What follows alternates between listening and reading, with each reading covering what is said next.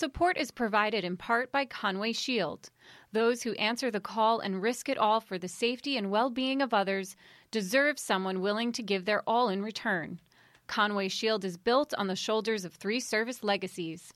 Customizing the nation's very best firefighting shields has expanded to providing the most effective technology, tools, and training for today's fire and law leaders. Learn more at conwayshield.com.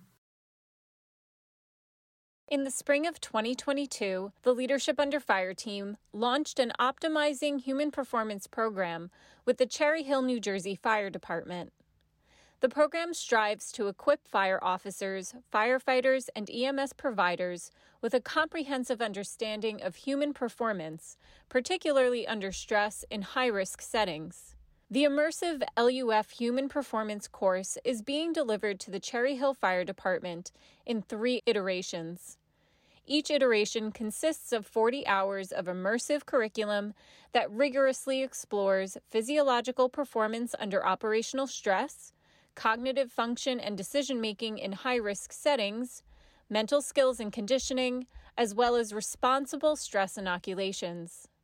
The final block is devoted to a provocative examination of what science, history, and experience informs us about risk and resilience. Course advisors and contributors include several fire service leaders, as well as human performance thought leaders in the military, sport, and academia. The Cherry Hill, New Jersey Fire Department is the 3rd fire department in the United States to advance performance in a programmatic fashion.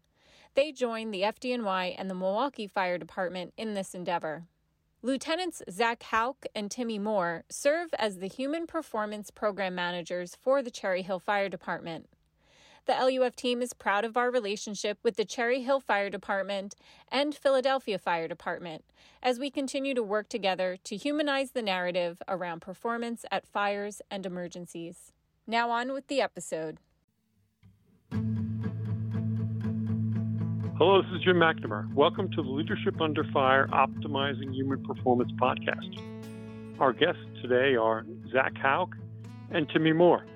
Zach Hauk is a lieutenant with the Cherry Hill Fire Department, where he is assigned to Squad 13 and Hazmat 13.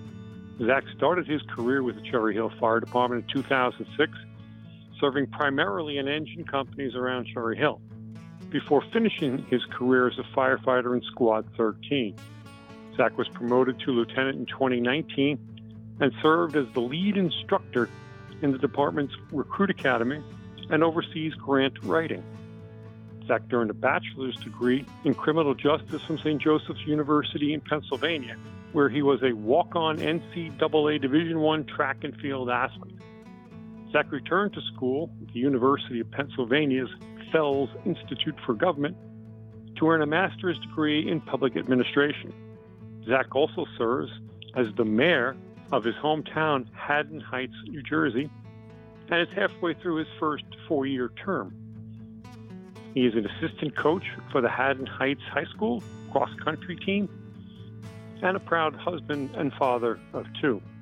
Timmy Moore is a 13-year member of the Cherry Hill Fire Department, currently assigned as a lieutenant to Rescue Company 13. He also represents the Cherry Hill Fire Department as a rescue specialist with the FEMA Urban Search and Rescue New Jersey Task Force No. 1. As a firefighter, Timmy worked in both engine and truck companies before being assigned as a rescue firefighter.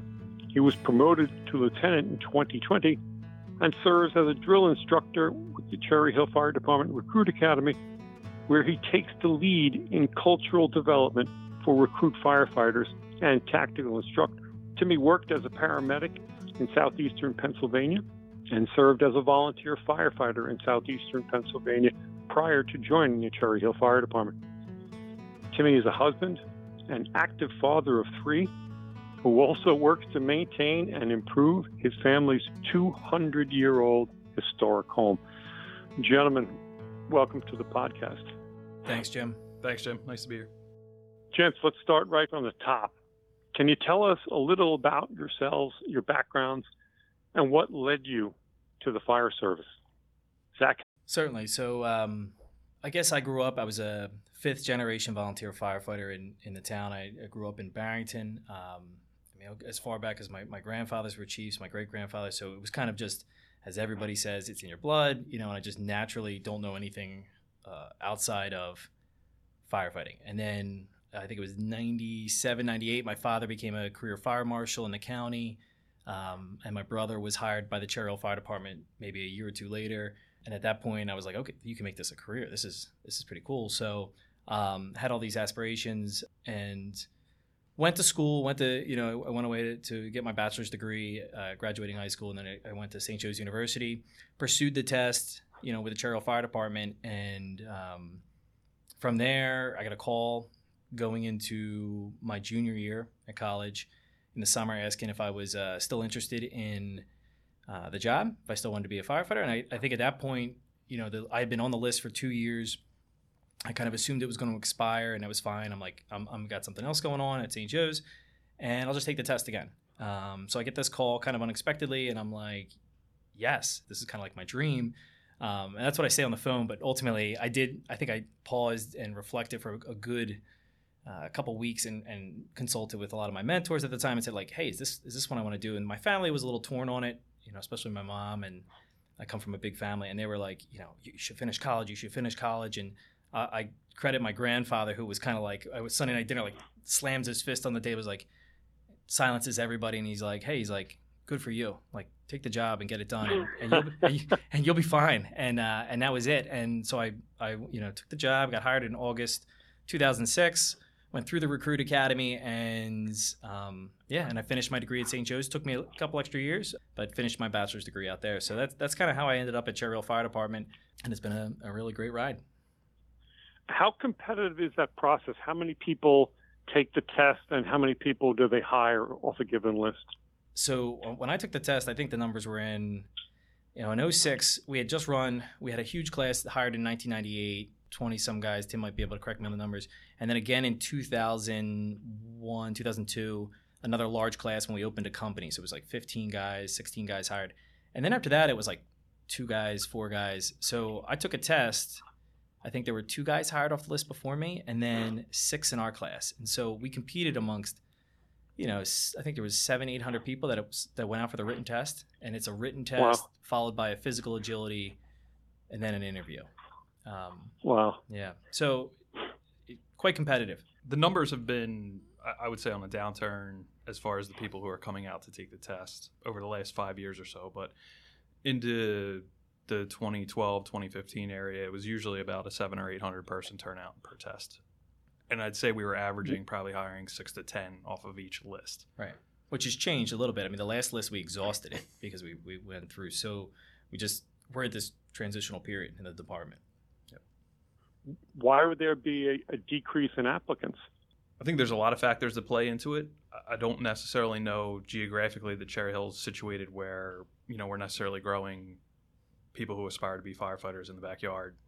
We're an all-career department. We don't necessarily feed from the community in any right. And then on top of that, I think just, nationally, we just have been hearing from neighboring departments, people in adjoining areas that their numbers are decreasing as well. I can't really explain it one way or the other, but I know that our numbers have gone down significantly. I'd say probably by 50%. Yeah. Sure. It's interesting, even for us, like historically, we still get numbers, but it's difficult to get them through all the processes, the investigations, the backgrounds, all of that. That's an interesting trend. I mean, these are still desirable jobs. I would imagine that your job is a really desirable one. You live and work in a great community, and I have to think you're pretty well resourced. We are, yeah. And I think, the other trend, I mean, when I took the job in 06, and I think I took the test in 04, there wasn't a lot of places around us that were hiring, right? So you had Philly Fire Department, I think, was still hiring, but they were in like a lull. Camden City, was not hiring, hadn't hired in quite a little bit. And really anybody who wanted a firefighter job was going south. They were going down to PG County, Baltimore County. Yep. So I think that's, you had this huge influx of people taking this test because we were the only growing career outfit out there. And so that drove a lot of people to us. Now, and Tim's in the testing process. I think he's part of that. And he can speak to the fact that, like, how many times do we have no-shows? Like, guys start the process and then don't show for the physical or the interview. Yes. Yes, yes. Yeah, there's definitely a lack of completion. Probably the last 2 tests I've been involved in, that's a major issue, is where people will take 1 or 2 components of the test and then fail to show for the last time, and then they're off the list. Interesting. I guess the economy plays a role in this. When things are good, people move to other jobs. When the economy starts to go south, people like the tried and true and steady paycheck. Mm-hmm. Okay, and to me, yeah. So similar to Zach, it was a family affair. I grew up in southeastern Pennsylvania, right outside of Philadelphia, and back to my grandfather's generation. They were all involved. My grandfather, my uncle, my father were all involved in the local volunteer fire department. And, sort of cliche, but from the youngest I can remember, it was, I want to be a fireman. So it was at 16 you could join as a junior firefighter, and I was hooked pretty much from night number 1. And I knew it was what I wanted to do for a living. My mother had designs on me going to college. I had designs on graduating high school and just starting to take tests and waiting for fire department to realize what they were missing. But she insisted I go to college, so I sort of ended up fighting back a little bit. And to her credit, she said, if you wanna help the public, you can still go to college and do that. And she encouraged me to pursue being a paramedic, so I ended up in a paramedic program at Drexel University, of all places. A buddy of mine called and said, hey, if you're in the city, I'm driving across the bridge to take this test in New Jersey to be a fireman. And I'd never heard of Cherry Hill. I didn't know anything about it. Certainly didn't know anything about the fire department, but I jumped in and, here I am. Yeah, interesting how people come to this job. I'll be the contrarian here. I never in my life had any intention of being a fireman, but it's amazing, the twists and turns in one's life, and then you find the thing that you really were meant to do. Yeah, fantastic. Yeah, we have guys. It's funny. Like there was a guy in Tim's class. He was a social worker before he got on the job. We had a guy who was a culinary chef, and they just one day they're like, I want to change jobs, and it's awesome. I mean, and there's some stud firemen we have out there. So. Excellent. So switching gears now, Zach, can you talk about your UPenn experience? Sure. So I want to say it was around 2009, 2010. Graduated St. Joe's. Like I said, it took me a little bit longer, and I took a year or 2 off. I got engaged and kicking around, wanting to go back. I'm like a lifelong learner. That's my style. And the department has one thing that they've always done since the day I got on, and even prior to that, is they encouraged people to get an education. So they had this incentive program where they would cover your college costs. And wow, yeah, and it's incredible. And I mean, the vision that are the leaders that came before us to put that into the contract and encourage it is awesome, and just foster that environment. But so. I started looking, and I was kind of looking for a program. I'm like, all right. And I had this great advice from he's now an assistant chief with us. He had told me he had gone to St. Joe's for his undergrad and got his master's there, like right following, and he got an emergency management. He's like, if you do one thing, do not get a master's degree in emergency management. He's like, this job will teach you everything you need to know. You do not need a college education in firefighting. So he's like, go find something else. And really that was huge, because it drove me to say, okay, let me look outside the firefighting. Like, how can I find something? And I looked around. I was looking at MBAs and so forth. And then I found this program. It was an MPA, or Master's in Public Administration and Government. And it's at UPenn, the name that carries. So it's like, all right, let me check this out. So I do all my research, and I'm like, this is it. I look at the class load, and I'm like, I want to do this. This is what I want to do. So I go and I come off work. I'm only like 3-4 years on the job, and I go to Fire Administration Building, because I need a letter of recommendation from the chief of the department. So I show up there. I emailed him, and he's like, sure, just stop by. I'm in the office by 8 a.m. So I'm sitting there in the kitchen, little luncheonette area of headquarters, and the assistant chief walks in, and he says, oh, what are you doing here? And I said, I need to get a letter of recommendation from the chief. Oh, yeah, where are you going? I said, I'm looking to go at this little school inside UPenn. It's called Fells. He goes, Bob's a graduate of Fells. And I said, I did not know that. And I'm like, oh my God. So he was the first firefighter, to go through the program. And so I go in expecting this to be a 5-minute, like, Chief, can I have a letter of recommendation? Thanks. Awesome. And I skedaddle. And instead, he sits me down. I think we talked for about an hour and a half about why this program is right and how he can count on probably one hand the number of people he has in the department he wished could go there. And he's like 3 or 4 of them, he's like, I don't even think have the undergrad degree yet. So off I went. And he was huge. I mean, he paved the way. There were some hurdles along the way internally, and he pushed those out of the way and got me to Penn. And, it was an incredible experience. I think the greatest thing about the Fells program at Penn was that it was a practitioner-based program. So it is, you're not writing these long thesis papers that are going to sit in a journal on a bookshelf in a library that no one is going to reference except when they also have to write a paper. This was, you were learning from real practitioners who worked in city government, worked on budgets. One of my favorite classes, the lobbying class, was about like just straight up tending your garden, right? Like working with people and to accomplish whatever your objectives are. And, we had this is a great story. It's like, I had an assignment. Our midterm assignment was we had to assume we were, this is 2012 when I started the program at Penn. And I'm told we have to assume that we are a policy analyst for the upcoming mayor election for a candidate. And we need to just vet out this educational idea. And education was a big thing in the city of Philly back then and still is. So we vet it out. We say, all right, who are the players? What are the funding options? The whole nine. And then when it went time for the final, let me backtrack. When you presented your midterm, one of the 2 professors played the mayoral candidate.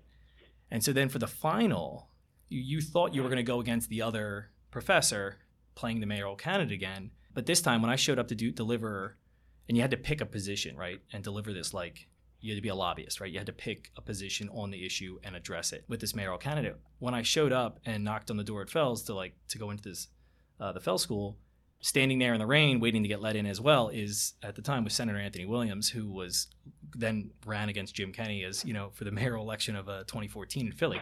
So, I mean, like, you were legit a think tank for real world issues and ideas. And I think it was just incredibly awesome to experience that. Yeah, that's fantastic. Wow. And what a benefit to get. You're in a department that values education like that and is willing to spend the money to make a better product. It's fantastic. Piggybacking off of that, when and why did you decide to run for mayor? So 2019, I left Fells, obviously it's a degree, you're surrounding yourself with politicians and government employees and so forth. And I don't know, maybe I always had a little bit of aspiration. My grandfather, who you've already heard was a huge role model in my life, was mayor of my small town from 88 to 96. So in the neighboring town of Barrington. And I always thought it was the coolest thing growing up. And then, 2019 comes, I get promoted to lieutenant. It was like a long time coming, which was great. I learned a lot in those years leading up. But I'm on cloud 9. I'm a lieutenant. I was assigned to an engine company, and I'm just the sky is the limit in my mind. And I'm not even thinking about running for mayor in my small town that I just moved into a few years prior. And I get this call, and we had horrible cell reception, and it's a family friend, and I think she's butt dialing me because my name's Zach, so I'm always like the last person in a Rolodex, so I always get butt dialed, and it's like, all right. And I answered, and I said, I end up calling her back on the landline. I said, hey, Pat, what's up? And she's like, hey, are you butt dialing me? She's like, no, I'm actually trying to get a hold of you. I got a wild question for you, a crazy question. I said, okay, shoot, I'm at work. I do crazy all day. Let's do this. And she's like, what do you think about being mayor of Haddon Heights? I said, that's crazy. So she knows my family really well. She's a longtime friend. She was an assemblywoman in New Jersey. And I said, hey, Pat, I really got to talk to the boss. And she knows Laura. And she's like, that's a very wise decision. Talk to your wife. So yep. I hang up the phone with her, and I immediately call my wife. It's a Friday right before 4th of July. This is June. And there's a sense of urgency here because the gentleman who was running and had won the primary has basically said, hey, I can't run for mayor. I've got things going on outside of my control, and I need to kind of step away. So I called my wife and I said, Laura, I just got a call from Pat Jones, and she wants to know, do I want to run for mayor of Haddon Heights? She's like, Laura's like, let's do it. And I'm like, whoa. Like, you're supposed to be the point of reason here and talk me out of this. And she says, listen, we've always talked about this. We want to take on more of a role in the town, in the community, and give back. Let's do it. So I immediately hang up the phone with her, and I call the chief of the department at the time, who I had actually gone to Fells with, Chief Callan, and to kind of bounce it off him. And I don't think he answered at the time. So I called, you've met Battalion Chief Brett DeLuca. He was my battalion at the time, and I called him and I said, Brett, I need you to, I don't know where you're eating dinner, but you got to come over to Fours. You got to have coffee with me tonight. We got to talk about this. And he was a great sounding board. Brett's been a mentor of mine for a very long time. And he, he's like, hey man, follow your heart. And I was like, I think I can do a lot of good. And he's like, and if you need to bail, you bail. And so I took that advice, and it was a pretty close race. I think I won by 160 votes. And it was funny. I attended a Luff training event in Fort Washington, like 4 days after. And Timmy Clark's talking about heart rates and emotional arousal. And I'm texting Bresler pictures of my Fitbit, right? And I'm like, here's a normal day at work. Here's a day where we're going to like an arson fire. And I'm like, and then here's me on election day at 8:20. My heart rate is at $160 as we're reading off the counts and tallying them ourselves, like hand tallying them to see if we've won. And I mean, it's insane. So it was huge, an incredible team. And yeah, and then 2020. How do you balance being a mayor and a fire officer while also raising kids? So Tim and I have these conversations all the time, and it's, I think, truth be told, I have to say, like, it is not a one-man show. I have an incredible support team, and it starts with my wife. She is superhuman, hands down. She works a full-time job. She just got promoted, at work, has an insane commute, but she single-handedly, I think, raises our girls when I'm at work. And then you add in the complexities of when I'm off, I'm running to meetings and so forth. I always joke, there's only one true angry constituent in town, and that's my wife in Haddon Heights. But she was like, how hard is this job going to be? I'm like, oh, it's like 2 meetings a month. Yeah, forget it. So, but there's a lot of parallels, I think, across like those disciplines, right? Being mayor, when I took on that role, I was completely a little bit in the dark. And yet my time as a firefighter in the Cherry Hill Fire Department, my interaction with people like Tim and, my mentors shaped how I was as a leader. It's a weak mayor, strong council concept, so I don't have a vote. I just have to kind of steer the ship a little bit. And then vice versa, right? Like being mayor has forced me to check my ego and be patient, which at times is not always clear cut and easy in the fire service. And so, I've learned a lot. And then being a father. I mean, my girls, they think it's the coolest thing in the world. They think I run New Jersey. I'm like, nope, it's just a little town called Haddon Heights. But there's a lot of, I take lessons across the board, from raising little girls to working in a squad company in Cherry Hill to being mayor. And I cannot do it as myself. I have built an incredible team. It's the only way it works, which was definitely difficult in the year 2020 with the pandemic and everything. But as over the last 2.5 years, I have an incredible team in Haddon Heights with my fellow council members, and they crush it. And really, now I do just smile and wave. I think they really do a lot of the work behind the scenes. And then the same goes for the squad company. When I'm off, those guys, Rob, Patty, and Ryan, these guys crush it every day of the week, and I'm with full confidence. I can actually turn off when I'm not at the firehouse. And the same goes for my wife. I mean, she is the rock, the foundation at home. So it's building good teams. Excellent. Building good teams, yeah. Always. Let's switch over to Tim. Tim, you're a mechanically inclined, hands-on guy and actively involved with your department's technical rescue capability set, as well as the National Urban Search and Rescue Program.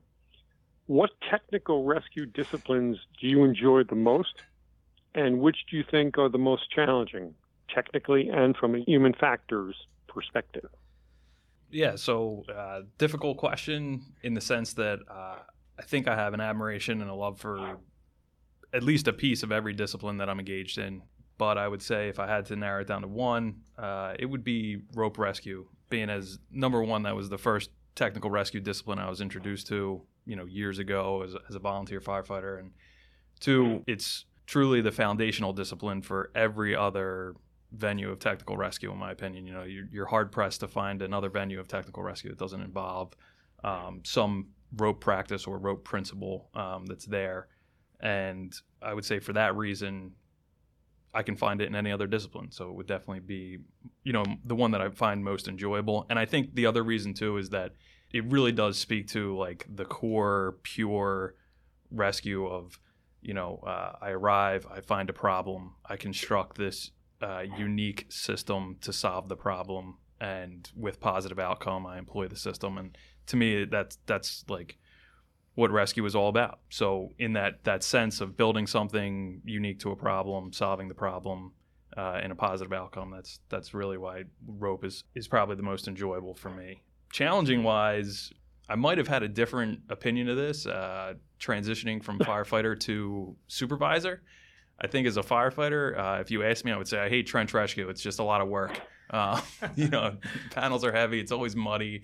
Yep. The walls are never straight. It's just it's a mess. But as a supervisor, I find them all challenging. But I would say structural collapse operations is definitely one where the environment itself is just so ultra hazardous. And because that's sort of the opposite end where rope rescue is foundational and structural collapse can encompass every other discipline, confined space, trench, rope, you name it. As a supervisor, that's a lot to take in. It's a lot to plan for on a strategic and even a tactical level. And with all disciplines of rescue, but particularly as they get more complicated and as disciplines get blended, articulating a strategy or a plan or an objective to your operators and then seeing them take that and make it their own and build their own unique system and solve the problem, it takes a little bit of adjusting to when those two cars don't align perfectly and they're not building exactly what you saw in your head, to sort of balance that out and appreciate that. I think, years ago, someone said to me, rescue is about special skills, special people, special tools, and special training. And when you get to see that come to life, the human factors play a role. But in addition to that, on a technical level, it's ultra satisfying, but nerve-wracking as a supervisor. Sure, so many moving parts and compounded with the emotion, especially at a collapse where you think you have life in that structure. That's got to be really, really challenging for an officer. Yes, indeed. Okay, we'll switch now. Again, it's kind of a macro question. How do you guys find the time to manage all of this work and all these activities you engage in and still keep a family? How do you do this? I think to sort of echo off of what Zach had mentioned about his team, namely starting with the team captain, his wife, Laura, is, who I've known for my entirety of my employment in Cherry Hill. Zach was on my Proby company as the next junior man, and Laura was certainly around. But I think it does start at home. If that foundation is not solid, then, nothing else is.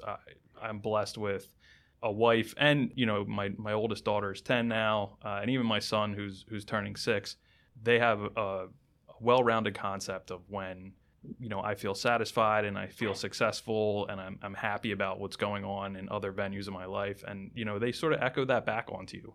And to my wife's credit, she takes a lot of personal sacrifice to allow for me to be successful in what I do. And I would like to think that as both of us have gotten more mature and our relationship has come a long way, we sort of recognize that there's a time to be honest, there's a time to communicate, there's a time to argue. At the end of the day, the lasting impression you want to leave is that we both have the other's best interest and our family's best interest in mind. But on top of that, I don't know. It just sort of happens. I feel like I can't really turn work off. I've been off for a couple weeks. I have a week and a half old baby at home. To her credit, here I am sitting in New York doing a podcast. But I think with all that considered, I love this job. I love it. I can't turn it off. It would be disingenuous to the people around me. It would be disingenuous to myself to say anything other than it's kind of always on my mind. It's something that I love to do. It's something that I'm passionate to do. And more than the job itself, I love the people in the job. Man, just they are like an extension of my family. My company calls me dad, for a variety of reasons. But, at the end of the day... You got some stepbrothers over there, too. When you take the things that are most important in your life and you make them all family and you treat them all with the same respect and regard and they echo that back on you, it really does make things run a lot smoother. Perfect. And you both mentioned your wives. Up here, we might refer to them as the Deputy Chief of Domestic Affairs. Perfect. Perfect. That's awesome. And when the Deputy Chief speaks, you move. There's nothing better in this world than guys who think they're so tough, and the Deputy Chief of Domestic Affairs picks up the phone, right, and gives them the order, pick up the laundry, pick up the kids, and you watch these tough guys melt. It's hysterical. Yeah, 100%. I'm sure it's like the same story everywhere, right? Guys love to break each other's chops about, when they watch, the as you say, the deputy chief barks some orders and they comply, and every guy acts super tough right up until their own deputy chief calls them, and they're like, That's right. Yep. So that's 100%. And I mean, really is. It's a growing process. I think, I'm blessed to have a partner like Laura who's super supportive. I double book myself. I think that happened in our first round of Luff here in Cherry Hill, where I think we scheduled Jim Russell one night, and meanwhile I have to be at a mayor's meeting on EMS staffing crisis, and I'm like, Tim, you got the helm? He's like, I got the helm. I got it. No worries. And that really is it. I go back to like that what I said earlier, building that team. In 2020, I thought I was like, because everybody had kind of like drawn back with the pandemic. Everybody was kind of like taking the year off. Meanwhile, like in the public safety world, we're working our butts off. So for me, and it was just natural, right? Like everybody's like, how are you making out as man? I said, sewers and roads. I mean, that's a whole other question, but you want to talk about public safety? I got this. This is our wheelhouse. So, I was just chugging along in this like very like deliberate leadership role. And ultimately, I think this is a team role, right? So, and like I said earlier in this podcast, I could not do it with the team, that I've compiled in both, the mayor's role, and the Cherry Hill Fire Department, and at home. My wife is again an incredible rock and foundation for our family, and my girls, Lily and Grace, are incredibly understanding. I mean, there are times where I think the stress of managing all of this can get the best of me, and they are incredibly patient and forgiving. So again, I mean, we have an incredible team. Tim and I work parallel, same platoon. He's at the rescue on AA, and I'm on the squad, and so we work quite a bit together. And we have a team of officers and senior firemen that support us at work. So again, it's just building great teams. Yep, well said. We're going to jump ahead now, and we're going to segue to another question, gents. What brought you guys to the Cherry Hill Fire Department? So I think, again, in my earlier story, there was I didn't know of a lot of other departments hiring around. I mean, I did take, I think, the Boston City test and the New York City test. And I took that Cherry Hill test with the hopes that, hey, like at some point they'll call me, or at least it'll be a good first round and I can always go back and take it again. But the fact that my brother had gotten hired there in early 2000, I was kind of exposed to it. I used to do like ride-alongs. I would go up and ride along with him. And his company officer at the time is actually our battalion chief right now. He ended up being my first company officer, Tim McGeady. He was my captain when I got hired. And that, just surrounding myself with those individuals, seeing what they were doing and hearing what they were doing, I was like, this is for me. This is where I want to be.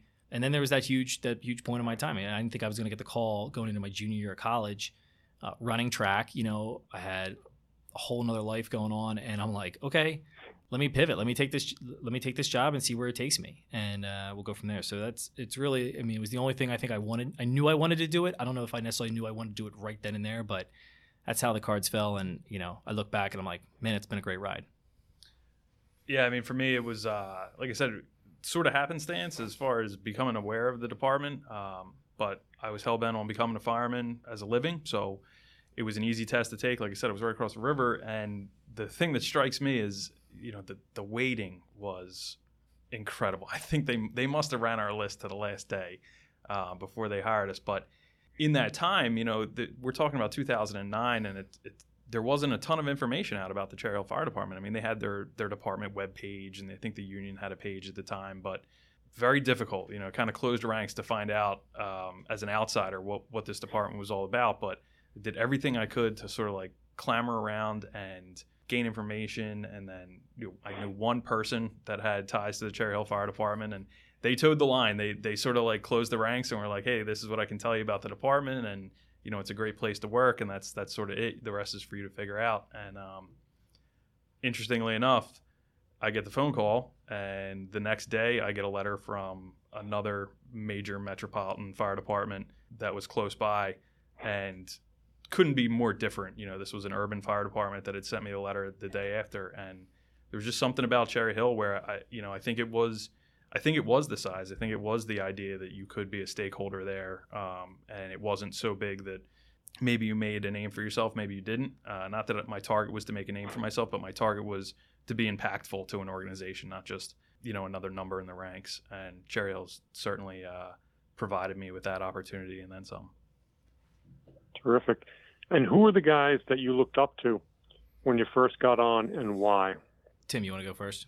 I'll say, I think my entire fire service career, going back to starting as a volunteer, I've looked at everybody. I don't want to name one name because there's probably so many people. I like to think there's a quote by author Chuck Palahniuk who says, "Nothing of me is original. I am the sole sum of everyone I've ever known." I think it's something in that regard. But with that said, you take the good from everybody that you meet, and I think everyone has something to offer. And you also learn what to leave behind. Sometimes it's very obvious, and sometimes it takes a little bit of a learning curve. But we certainly had a core group of senior officers when Zach and I were hired that were legacies in the department. They were our tie back to the department's roots pre-consolidation, and there was a lot to be gleaned there. There was a lot of information about the development of town and how things came about. And then on top of that, Battalion Chief Brett DeLuca, Battalion Chief Tim McGeady, these guys were us. When we got hired, they were new lieutenants, they were new station captains, and they were setting, without us knowing it now, except in retrospect, they were setting the tone and the pace for where the department was going. And I think they were sort of indoctrinated under the same culture that we were. It was very easy to find the right lead to follow if you wanted to be a stakeholder and an influencer within the department and make great organizational progress and change. Yeah, no, I think to piggyback on Tim, it's I will name names. No, I think my brother was a huge influence on me. He's a guy just incredibly respected within the department. I remember when I got on, this as soon as you hit the ground running, you're like, once you kind of get through your probate year, you're just like, I want to just get on the right. Every step I take, I want it to be perfect, right? I want to set myself up to just be like them, like those mentors. And I think that was retrospective. I look back and I say, wow, I'm glad I didn't. One of the best things that ever happened to me was I didn't get promoted on my first promotional exam or my second. That gave me more time as a fireman. And I look at how much I learned in that process, and a lot of that is accredited to, so many firemen over the years, guys that probably other firemen maybe had written off, but just my interaction in a company for 2 years with them. And you see there was a guy who was a fireman who retired out of an engine company I worked in, and he was just we would have he would smoke a cigarette until the wee hours of the morning, and we would just talk. And I still go back to those conversations in my head so often. Tim McGeady was my first captain. My brother hooked me up when I got on the job. He said, hey, he told Chief Giorgio, because he was just getting promoted to lieutenant. And Jay said to Chief Giorgio, hey, set Zach up. Don't do what you did to me. And he said, set him up with a good officer. And I hit Jason's old officer, Tim McGeady, who was being promoted to captain. And so Tim was my first officer. And I to this day go back to I always ask myself, what would Tim do? And we are very lucky. We call him the Howie Rosen, of the Cherry Hill Fire Department, because he has assembled an incredible A platoon that we work on. And this is a guy who he just continues to grow and improve and admit his mistakes and humbles. And him, Brett DeLuca, countless senior firemen. Some of the guys that we had in this class, my senior fireman, Pat Patterson, Dennis, everybody remembers Dennis from this first round of Leadership Under Fire. He was the guy that didn't want to read the books. But wow, he had a lot to offer. And these are guys I look up. You just look up to them. And even today, I'll tell you, Tim, I'm in awe when I watch Tim teach. I'm lucky to be on the same platoon with him. And these are guys now. It's funny how my mentors, from 2006 to now 2022 have changed. But I'll say the journey has been incredible. Terrific. What were the challenges you faced upon promotion? I'll let Zach go first. He's got tenure, so.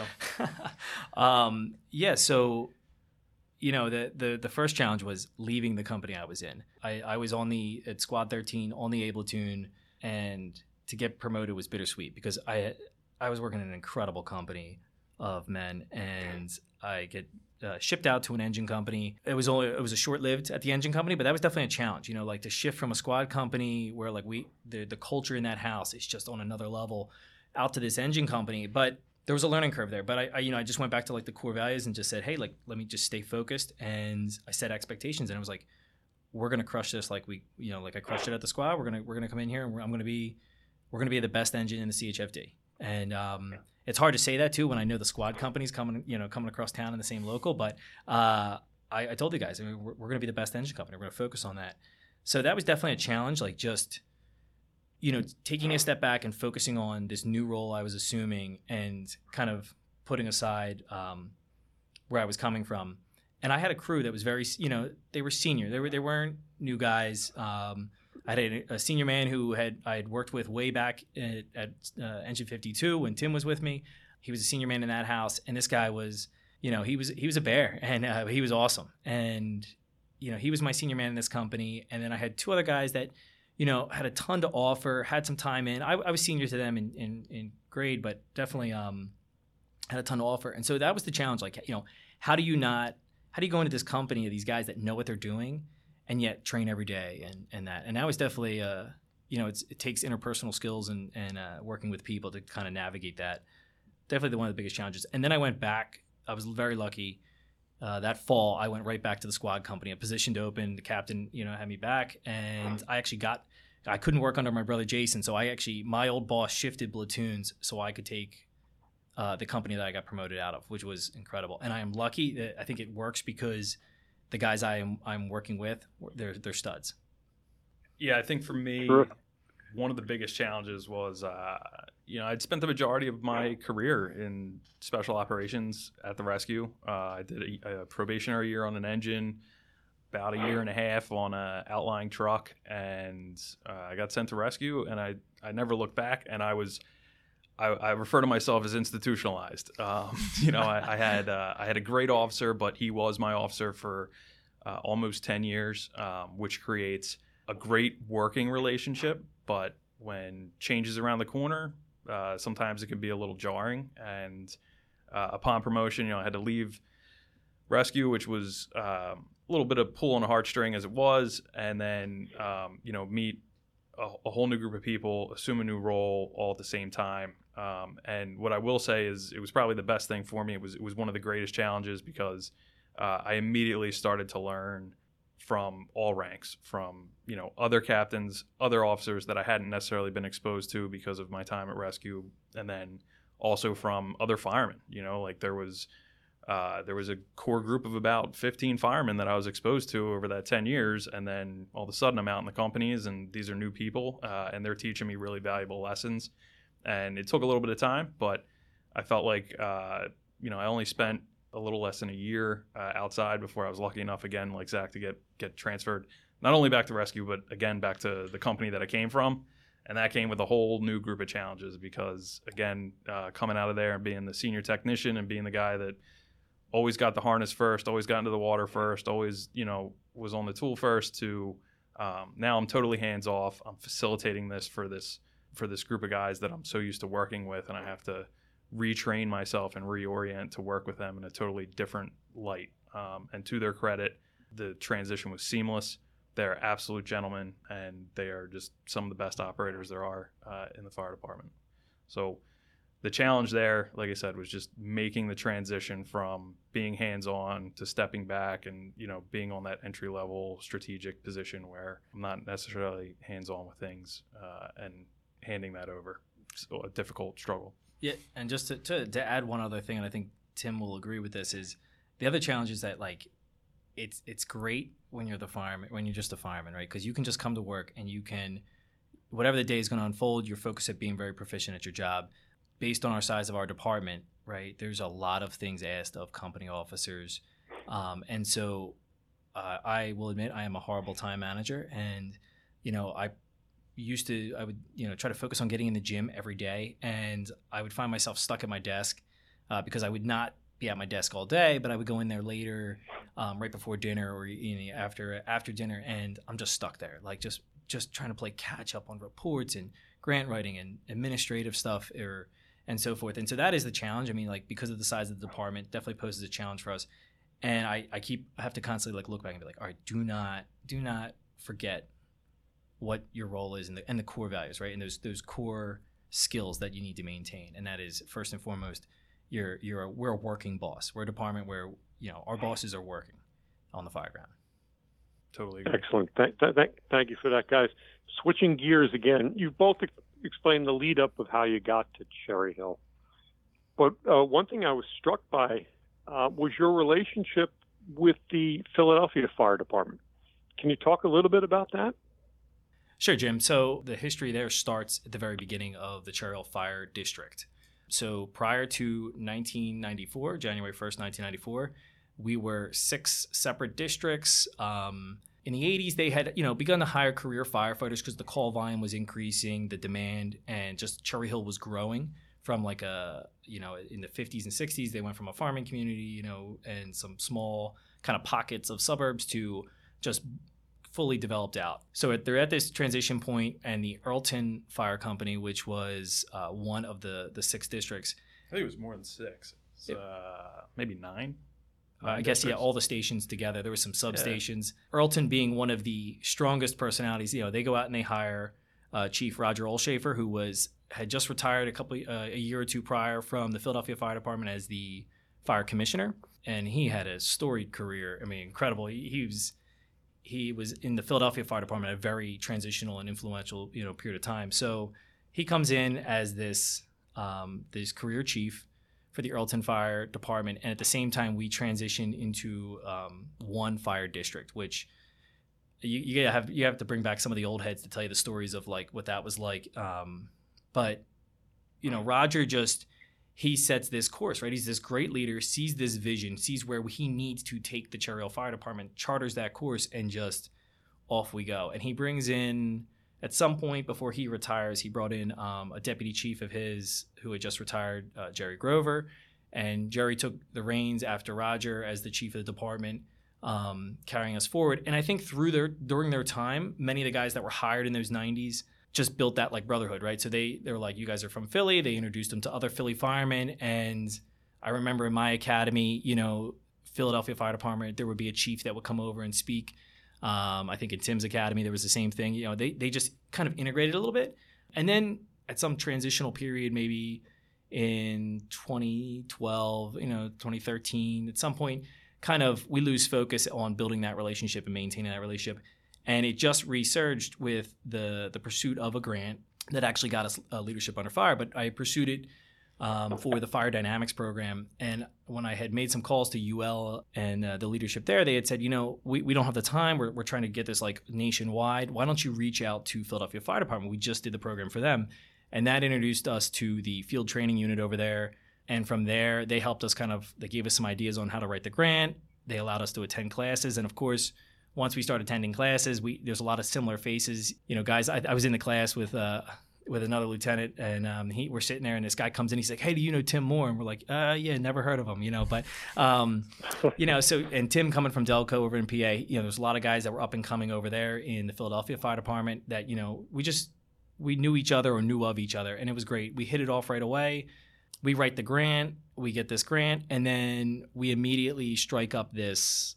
We have a meeting, and I'll let Tim talk a little bit about that meeting we had in the summer, I guess, of 20. It was like a year ago or so, I guess, 21. Yeah, we met with their field training unit, and they have nice digs. They work out of the second floor of a firehouse. They're somewhat removed from the administrative environment at their fire academy, but as Zach said, I walk in, and this is sort of my first face-to-face with the field training unit. And, there's all these guys that I grew up with sitting there that I didn't even know were going to be in the meeting. So it was a nice surprise. But, we sort of approached them with, hey, we have this grant. We know that you're engaged already in the fire dynamics stuff. And that's when we sort of lay out Leadership Under Fire, the Optimizing Human Performance program for them. There were some other items that were included in the grant that we wanted to include to them. And I think going into it, Zach can correct me if I'm wrong, but when you're the small fish across the river, we're 6 stations, roughly 100 members, compared to the Philadelphia Fire Department, who has membership in the thousands, and the entire city. you feel like you need to bring a gift when you come to their table. You know what I mean? Yep. And the really interesting thing, and this is a credit to these guys and their attitude and their foresight, was as much as the Philadelphia Fire Department could offer the Cherry Hill Fire Department, they were highly anticipating, and I think they've been happy so far with what we could offer them, right? And we have a little bit more flexibility and a little bit more ability to maneuver than they do based on size. And likewise, they are rich in resources, and they also have an incredible membership base of their own that they can draw from. So it really has become this odd couple relationship between the fire department and the field training unit in Philly, where we said, hey, we're going to do a building construction program. Oh yeah, we're building our own right now. We have guys in the trades across from here. They're putting out, they do things by modules. I think I've heard on the podcast here that I think it was Diamond Plate, if that's right. Yes. Right. Training platform. So they have something similar. They're putting out videos and they're offering them to us. And in turn, we're offering them the resources that we've been lucky enough to sort of glean, which is, obviously the Leadership Under Fire program, along with everything else that we've gotten in the grant. And they're taking it and running with it. And we're doing the same. So it's really a nice partnership. And like I said, the disparity in size, like I said, you go to that table and they're big. I grew up knowing what the Philadelphia Fire Department was. Like I said, I lived right across the river. I never heard of Cherry Hill Township until I started working there. And, the mutual respect, these guys are just absolute gentlemen and masters of their craft. And they're just so engaged in, the ground level fight to make the fire department just the absolute best it can be in the preservation of the job. So it's just a really encouraging, great relationship. Fantastic. That's great to hear. Switching gears again, my understanding is that you guys initially were exposed to LUF in 2012 when you both attended a Leadership Under Fire inaugural conference in Philadelphia. The question would be, how has Leadership Under Fire assisted you in your development, both professionally and personally? Tim's pointing his finger at me like, you start. Yeah, so that first conference, I can't even remember at this point. Correction, I do. I remember. So my older brother, Jason, who's a battalion chief now in the Cherry Hill Fire Department, he was teaching with a group out at FDIC, and I guess on the lecture day, he got a chance to see Jason speak. And he came back and he's like, this guy crushed it. And so he's chatting up this Jason Bresler, U.S. Marine and New York City firefighter. And so lo and behold, I want to say it's a year or so later, we see this inaugural conference in Philadelphia. We're like, all right, this is great. So we basically self-enroll, pay our own way, and we're there. And it just, right off the bat, I find myself nodding my head. And, I remember there was Dr. Askin was there, Colonel Shuska, and Dr. Askin, I think he was talking about visualization exercises and like, do you visualize yourself doing it? And I'm thinking back to my days in the paddock at a track meet, in a relay, and I'm going, I used to sit there and I didn't want anyone to bother me, and I'm visualizing myself running an 800 meter around the track, like every step of it. And I'm going, oh my gosh, like that applies to this job, and I can do that here. I never thought of that. And those things just started to click, and I'm just like clicking all these boxes and checking all these boxes and going, man, there's something here. Like, I think this is an area that we've completely untapped. And up to that point, I'm still young in my career. I'm only 6 years into my career, and I'm, focused on like learning the technical skills, like, and just honing those. So I'm focused on forcible entry, hose stretching, and just being a master of that craft. And I'm like, there's nothing out here. Like, there's nothing out there in the market that is teaching this. And so I was instantly hooked. Yeah, I think, as Zach said, so we sort of like go into this just on, the recommendation of our peers, kind of like, hey, you have to hear this guy speak. And, not to repeat what Zach had said, but again, you just find yourself thinking in your head while Jason speaks, man, like, I've been trying to say that, or I've been thinking that, and I didn't know that, that was the way it needed to be articulated. And he had this I remember in the beginning, he had this like really visceral presentation. He was carrying this make yourself hard to kill mantra. It was like about honing your own skills, which would inherently make you safer to operate in riskier environments. And I was super interested when this came around. Zach had said, hey, we're getting this grant and we're going to be able to articulate the Leadership Under Fire program. And he had done the online program for optimizing human performance. And I had been listening to the podcast, but my last in-person exposure was the last Philadelphia conference, I guess, which was the second one. And I was like, yeah, I would love to hear this guy speak again. And I kind of went into it thinking it was going to be along the same lines. And we sat through the Optimizing Human Performance program in the spring, I guess it was. And I approached Jason afterwards and I said, I've heard you speak on multiple occasions. I feel like I'm sort of a lifelong follower and fan of Leadership Under Fire and everything that you're trying to accomplish. But Optimizing Human Performance was this delivery that you could see how the organization and the direction that it took had just matured and evolved. And maybe by happenstance, I felt like what I heard from him in 2012 was exactly what I needed to sort of light a fire and view how I was performing as a career fireman differently. And similarly now in 2022, here he shows up and I have a totally new appreciation for how I'm performing, and very similar but very different presentation on where I was professionally and how I'd matured and where I wanted to go. Yeah, and I think that's, like the growth of Leadership Under Fire in the last 10 years, that parallels the growth of Tim and myself. I mean, I look at perspective in 2012 and the way I viewed the program to perspective today, and I can see how we've both grown and for the better. And, I'm excited. I think the direction that it's headed, both Leadership Under Fire and us as an organization, Cherry Hill Fire Department, is, this is awesome. This is amazing.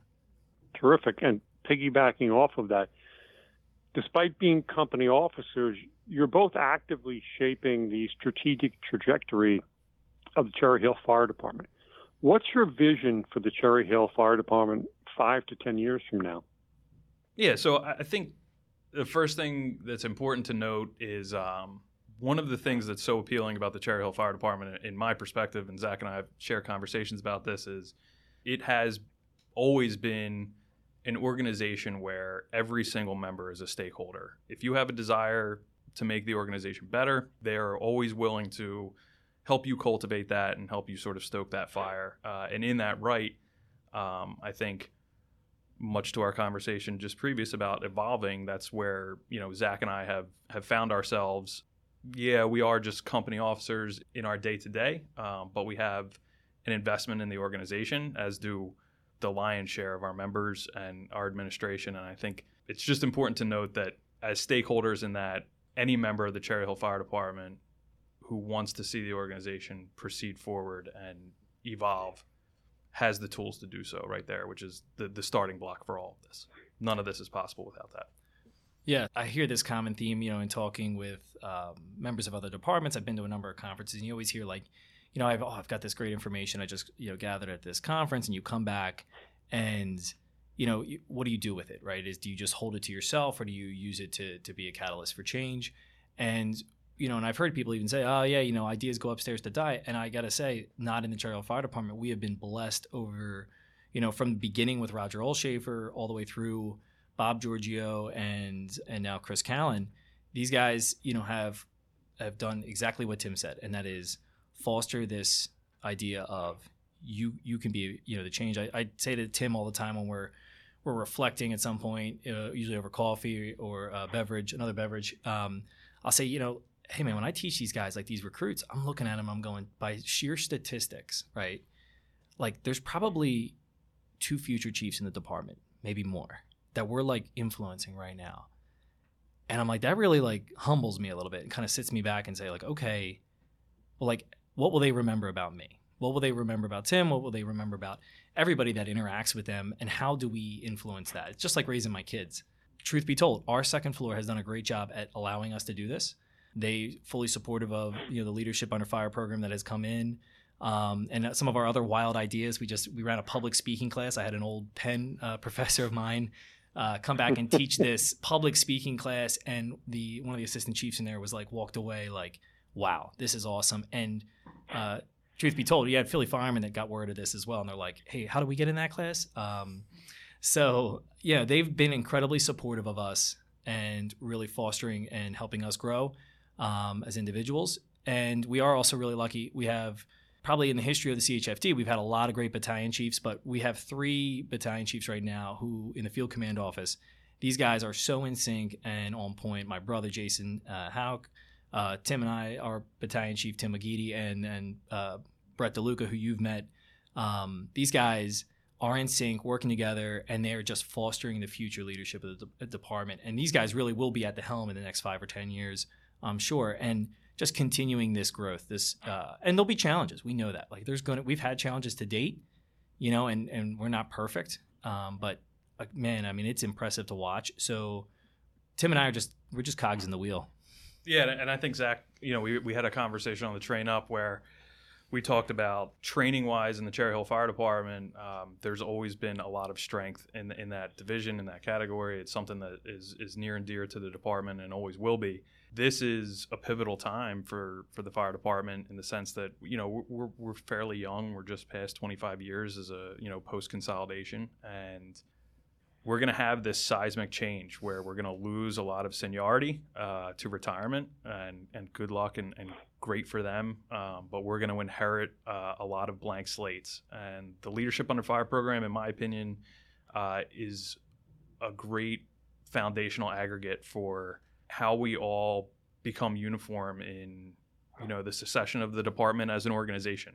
This is a common way of thinking that elevates us beyond being proficient at 2-in-1 operations, or it's always about the firefight at the end of the day. But if our operators are better equipped personally to meet that challenge, then the department will follow suit, and so on and so forth. Yeah, and I firmly believe that moving forward, the smaller fire departments are really going to change the American Fire Service. You guys are the jet ski, right? You can stop and pivot on a dime.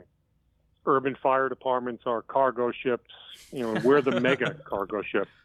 It takes 5 days to stop, a week to turn around, and at any one time there are 1,000 critical issues to deal with. You guys have these small fire departments. We see it all around the country. You have the ability to really bring the changes. And when I think about the possibility of someday that you guys partnering up with Penn Neuroscience, my brain is about to explode. But that's the thing. You can do this because you have that flexibility. And you see in a world of ever increasing change, the speed of change, that large legacy agencies and departments are going to have a harder and harder time keeping up. And I think that the future rests with those who are small and quick and agile. And I think you guys are a pretty darn good example of that. I appreciate that compliment. Truth be told, like Tim hit on a point. I mean, the class of '98 is coming up on retirement, and the face of our department is going to change. It's been changing. We've seen more and more retirements over the last few years, but I mean, we're a ton of experiences about to walk out the door, and the culture of the organization, I think, will still stay true to where its roots are. But I think to quote one of my an Irish storyteller, one of my favorite podcasts I ever listened to was Claire Murphy. He says, like, that's like burning down a library, right? Like when you have an attrition, of your department, a retirement of 20 plus members in a department of 100, that's huge. I mean, it's a change, and thankfully, I think the foundation has been laid, and through decentralized decision making, and that the guys humoring their imaginations and coming up with and saying, hey, what do you think of this, and bouncing it off each other and working as a team. It's awesome. It's a great thing to be a part of. So. Yeah, and losing experience is something we've just continually dealt with. I mean, in New York, in the firefighter rank, approximately 5 to 7% of the firefighter rank is pre-9/11. Mm-hmm. What we've never done on our job is have those great ones come back regularly to talk. Leadership Under Fire has done this. But it's one thing if all that talent's going to retire, time calls for all of us, but you have to bring them back. They have so much to give. Just when they retire doesn't mean they're gone. They should always be a part of you. And that's something we've had a hard time grappling with. But I would hope as a lesson for you guys, they have so much to offer. It's a crime if we let them go. It's like burning the library, as you said. Yeah, I think if I'm going to move along, what aspects or blocks or themes of the Leadership Under Fire program did you and your leaders from Cherry Hill enjoy most? We had an interesting cross-section of people in the in the first iteration. So we're going to run 3 optimizing human performance programs off the bat, off the grant. And that's going to encompass our entire department, plus our neighbors in Philadelphia and some other, guest students. But one of the things that we wanted to do was we wanted to create a room full of leaders, but not necessarily leaders in a traditional sense, right? So we wanted to create some chemistry. We wanted to create some friction. We wanted to open some eyes to a new way of thinking. And truth be told, I think the proof in that methodology was seen when we did our feedback loop. We passed out these surveys, and it was across the board. So 5 days of very different presenters, everything from, hands-on application of, the tactical techniques that we were learning to, breathing exercises, you name it, it was there. Everyone gravitated differently. Now, there were common themes. There, anything that spoke directly from a fireman to a fireman was generally a home run, right? Everybody wanted more of that. Jim, don't go getting a big head on us, but everybody wanted a full day of Jim McNamara. Oh, dear God. But, and that was, there were some results that we could expect where, hey, anything that speaks to firematically. But I think what really, to me, stood out was in the beginning of class, I think it's Jason, it may also be, you may have also made this caveat before you presented, was the majority of what we're going to say here today is anecdotal, right? And firemen love a good story, from, what's going on at home to the job we had last night. It's all game on the kitchen table kind of thing. And I think anybody who had their story to tell, and it was pretty much everybody, the story is what captivated the audience. And then everybody just picked and chose what they thought was most applicable to them. And some people aligned with their rank structure, some people aligned with their personal experiences. But by and large, overwhelming reception. I don't think there was anybody that was discounted in that. Zach can speak a little bit more to it. No, yeah, and actually I'm thinking right now of like a to-do list. I don't think I ever forwarded the survey results along to Philly Fire Department, to their field training unit to kind of read through. But Jim, we sent them to you and Jason, and overwhelming, there was an early question like, hey, were you for both this and the public speaking class we were running, we said, hey, were you kind of like apprehensive about attending this class? And overwhelmingly, yes. Like everyone was like, I don't necessarily know how this is going to fit, and kind of some like just the unknown in the questions. And that was the overwhelming theme. And then by the end, of both surveys, it said, hey, like, would you attend, a one-off session, single day session? Yes. Do you want to be a part of work groups that'll take this and implement this into the department or so forth? Yes. And then it was like, do you think we should offer more of these like soft skills classes? And it was like overwhelmingly yes.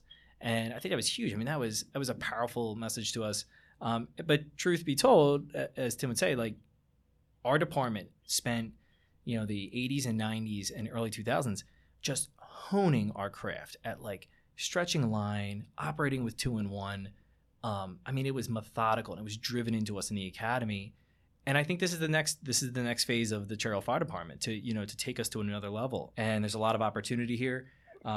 There's this transition period, and though we are losing a ton of experience, we're also there creates some malleability to the organization, which is awesome. But I think what most took me back was the senior men, these guys that were fully committed to the program, and yet they can retire in less than a year, and they were driving full ahead, full steam ahead, and went back to their companies and were talking this up, which was huge. And that was to Tim's credit, we were him and I are in this dark room sitting there coming up with like how we're going to do the roster for the first class, and we're like juxtaposing personalities against each other, and it paid off. But we have an incredible support team, the company officers, and I think the environment is rich for and is ripe for this right now, and that's great. And then the grant was the kickoff. That's a real testament to what you guys are doing, because this was an AFG grant, Assistance to Firefighters grant. And normally those grants are awarded for like hard skills, like we got one for building construction, but now it's for this mental performance. And I mean, that's huge to see that the American Fire Service is biting on it. 10 years ago, you wouldn't have seen that. Yeah. And the crazy thing is that the great ones from the war years did this. They didn't have the luxury of partnered with special operations guys and Ivy League professors, but they did many of these things we now have the ability to expand. But you talked about a point I'd like to hone in on. Jim, when you lose, Jim, I was going to say, I just want to interrupt you real fast.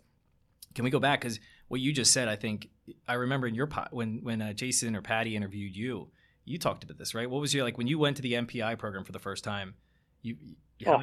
Yeah. Talk about that. Can you? Can you just elaborate on that? Sure. So my battalion commander, Jim Gimpy, was part of the program initially, and we had worked together for 15 years. So not only do we have a relationship, but we built trust. And he said, well, they're Charlie's rolling out this kind of new program. I think, this is right up your alley. And he tells me it's called Mental Performance. And I'm like, what? I was like, what is this, a yoga program? He goes, no. He goes, check this out. I know this is for you. And because we had that kind of relationship, I sat there. And I didn't grasp it the first week. A lot of it went over my head. But I knew at the core that something very special was happening. And I drove home with my signed copy of Grossman's On Combat. And here we are now. That's like us. A bunch of guys went out and bought Dr. Z's book, I think, at the Dr. Zinzer's book right after the class, which was amazing to see how many guys were like, they wanted to look at your library more than anything, I think, at the end of our class. I wish I could truckload the whole thing down. It'd be great. And I'll take that theme for a minute. One of the things that shocked me in New York was the amount of reading our guys and gals do. And I think that's because in this profession, people are hyper competitive. They may smile and they're nice, but deep down they're infuriated that somebody's like getting ahead of them and can do better. That's what part of what makes this profession so great. But we have people crushing material that's just unbelievable, and it's a credit, because you're going to make them better. I wish, as someone who's on their way out, I wish the promotional process for us would change. Spending 4 years reading the same, materials, man, if they could spend a third of their time, like reading outside stuff and development, you get a much better product. But I'm not in that position to do it. But yes, I very mistakenly came to this, and now it's, I'm sitting here in the woods doing a podcast on vacation. Been the single best thing I've ever done in my career. I say without hesitation. And I don't think it's over. I think there's so much more to do. And that's what really drives you. We're just really touching the tip of an iceberg. There is so much to do and so much more to learn. And that's fantastic for all of us. If I could circle one moment back to, you talked about you're losing a ton of senior people. One thing, Jake Dutton, who's a firefighter in Rescue 1 here in New York, he came up with a brilliant idea. Why don't we build a class on how you build force multipliers and the next future leaders of the job, and do it from 3 vantage points: young firefighter, middle of the road guy, and a senior guy. So we're not sure when it's going to come out, but that's something I think is a gap that exists in the American Fire Service. How do you build the next generation of force multipliers and prepare them to take the lessons of those who are leaving, so you don't have that significant gap when they leave, and hopefully we can chip away at that. Yeah, no, I think to that, it's funny when we got this grant, and Tim has said it earlier. We're a small department, so there's a lot of guys serve on multiple committees, and so I wasn't on the training committee at the time. I work on the grant writing, and we get this $360,000 training grant. And I'm like, okay, now we have to execute this. So we host the first grant meeting, and I kind of sat back and reflected on it. I'm like, okay, we got to chop this up and divvy it out. And we get to the training meeting. I still remember Tim sitting down the table from me, and I kind of had already penciled the guys' names next to topics I wanted them to grab and run with. And Tim's name was right next to where it was professional development of our instructors, and it was this subcategory within it. It was not really clearly defined as all right, building construction is X, leadership under fire is Y. This was this subcategory, and I said, hey, for us to do this right, we need to invest in our instructors to multiply this $360,000 into 1 point some million, right? And we can only do that through the quality, right? At the end of the day, it's still $360,000. That's all we get to spend. but we can do it through the quality of the delivery. And so when I said, hey, I've got these like topics here, like I need somebody to focus on like all these, just training our instructors how to train. It was like a better version of a train the trainer. And Tim's like, I'll do that. And that was awesome. And I was like, yes, that's exactly what I wanted. And he's the perfect guy for it. He is a master designer of a training curriculum and program. And he has run with this. And truth be told, we brought in the leadership under fire component to it. We've been doing some just internal informal discussions from the public speaking classes. But no, it's huge. And that has been a shift for me. If you're asking like one thing I've actually had to force myself to change on, it was realizing that I will not always be, just by the nature of the size of our department, I'm not probably always going to be in a position to be teaching engine company operations in the Recruit Academy. For the sake of the organization, I have to put my own selfishness, aside and say, hey, like I got to prepare the next group of guys to do what we do. And that's one of the hardest things I think for any organization, right? Succession planning. And Sure. And I think I've been hyper focused on this, and I guess I take it a little bit too from my mentors who have taught me the same thing. They were the ones that developed me, and I think to replace them and so forth. So, Excellent. And any other thoughts? No, I would just say one of our main objectives with the Leadership Under Fire component was exactly what you said, was to capture these senior men before they left. And the overwhelming response after round one was from a lot of guys that like you would kill to be on a company with them. You would kill to have a cup of coffee with them, after a fire or first thing in the morning.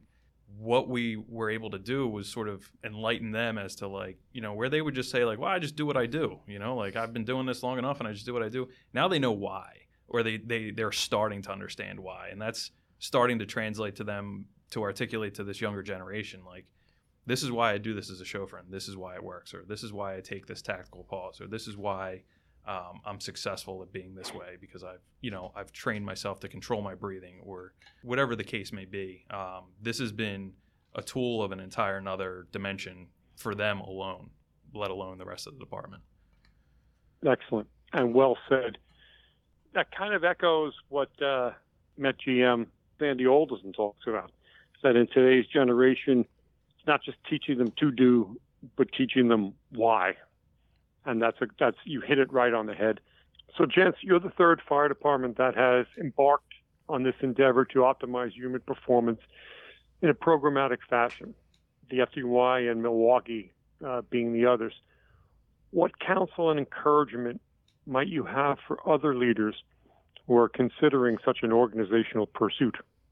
I would start out with stepping back and changing their global view of what they're actually doing for their organization. What I mean by that is, on the surface, this may appear like a 5-day program that you're going to invest in, put your members through, and then they're better for it. And it couldn't be further from that, where this is sowing the seeds, hopefully on fertile ground. And, Jason will say all the time through the program, and he's been a great resource for us. And like, hey, where are you going with this? What is this doing for your organization? You've had the opportunity to be spectators through round one. The time now is to start tilling those fields and growing your crop here and making this your own. And I think that's something really unique to the Optimizing Human Performance program, is that the proof is downrange, where, we're going to see the real dividends from this investment, as opposed to, what may be the perception that, they're going to come in for 5 days and there's going to be this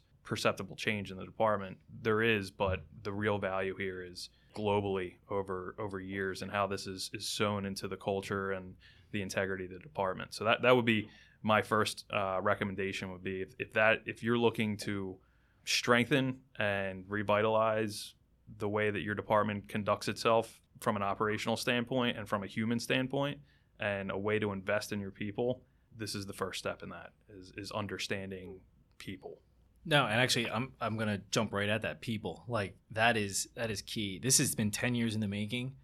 So number one, pace yourself. But truly, it's the reason we're able to do this is because of the people, not Tim and I, but like the people that surround us. And I go back to the teams, and there's the book Boyd by Quorum.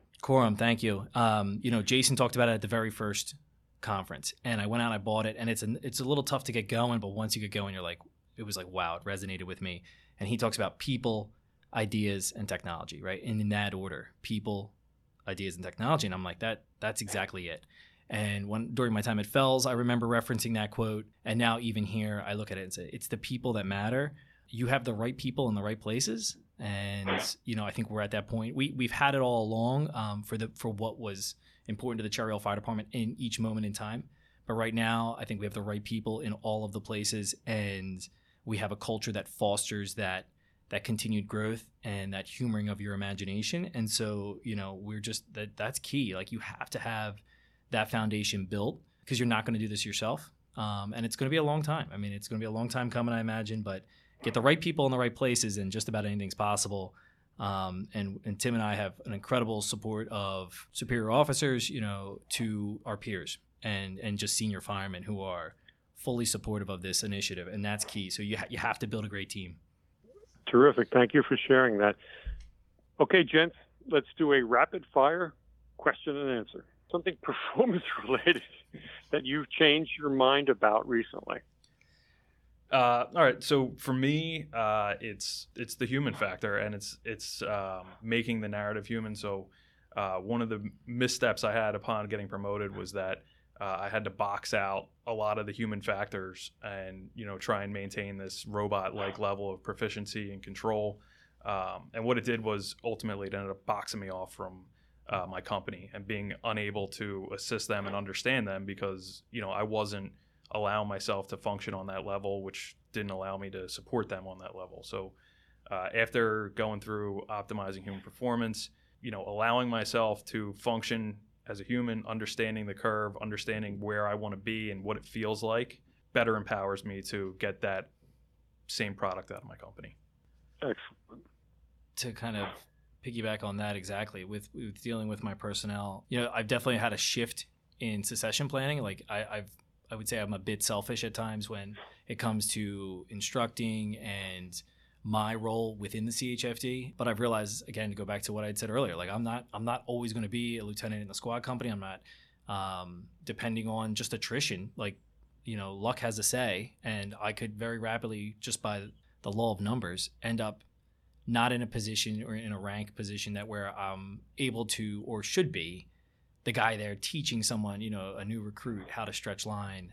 So I've definitely shifted in the last year to succession planning, and that is developing those around me to be better instructors. And then at the same time, kind of fold this in, I go back to hey, to make this work, if I'm just addressing the symptoms, if we're just introducing leadership under fire as hey, here's a class to come in and take what you want, and that's it.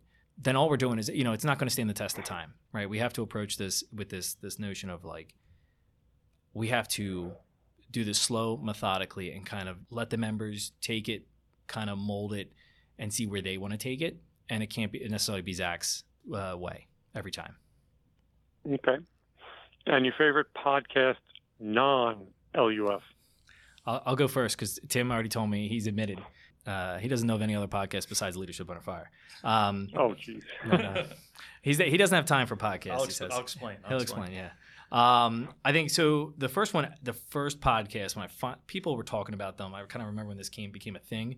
It was the first one I really found, and I don't even remember how I found it, was The Art of Manliness, Brett McKay, and I started listening, and the people, I think it was the people that he interviewed, was really just intrigued me, because it's kind of similar to the Leadership Under Fire. You're pulling people from areas that you would never have maybe explored before, right? You would have stayed in your niche, and yet I'm listening to podcasts where they're interviewing, a Jesuit priest, who's talking about philosophy, atheism, and religion too.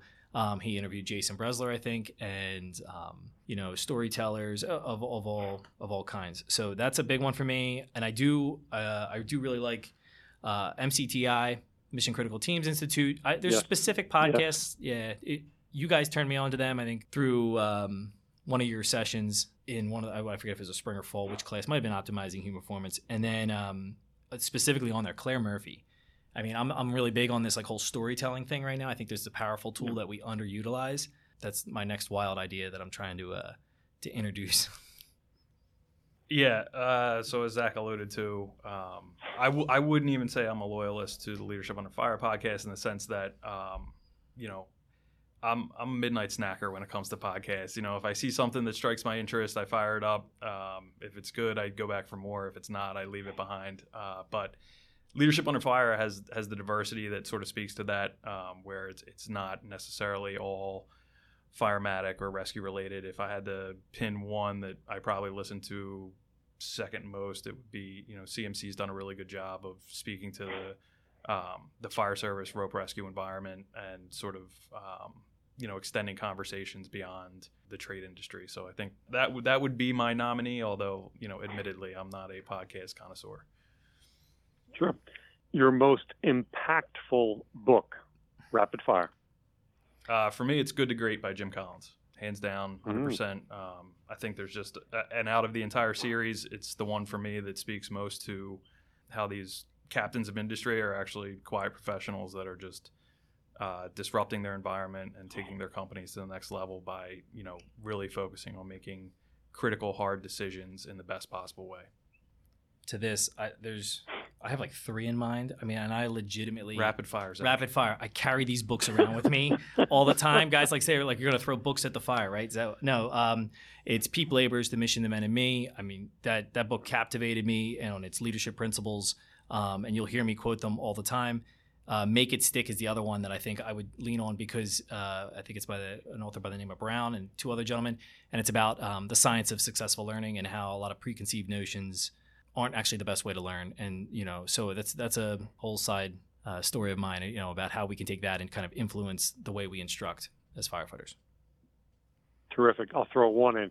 Dr. Robert Sapolsky's Behave, first 80 pages only. Boom. Favorite movie or documentary? Rapid fire.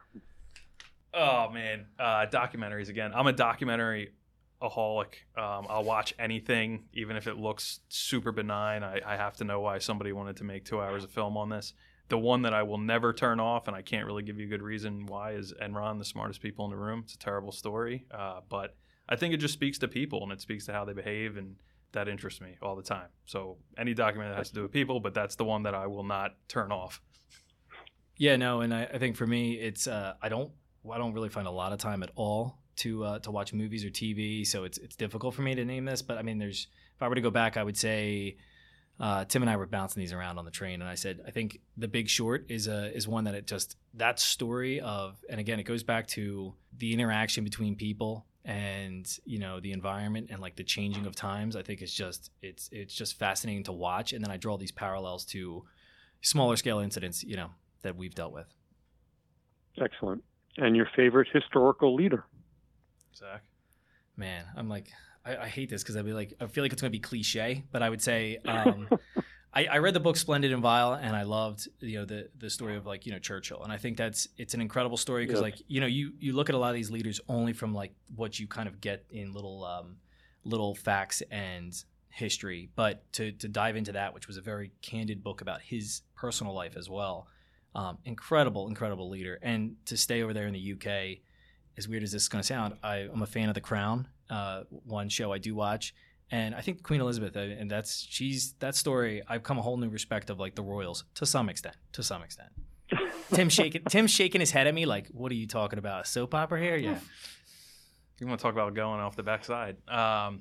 So for me, it would be Teddy Roosevelt, again, kind of cliche, but I just feel like, you know, totally self-made guy, faint and feeble as a kid, sort of pushed himself to, you know, what he made himself to be. And, you know, for me, the excerpt, The Man in the Arena from Citizenship in the Republic, is just the absolute, I think it's just the epitome of being a fireman. Like, to me, it just immediately speaks to what we do on a day-to-day basis, and how if you're not completely in this job, you probably don't understand. But if you are, that is just you know, to me, it's just the core of what we do. It's scrolled on the bottom side of my helmet, and it will be for my entire career.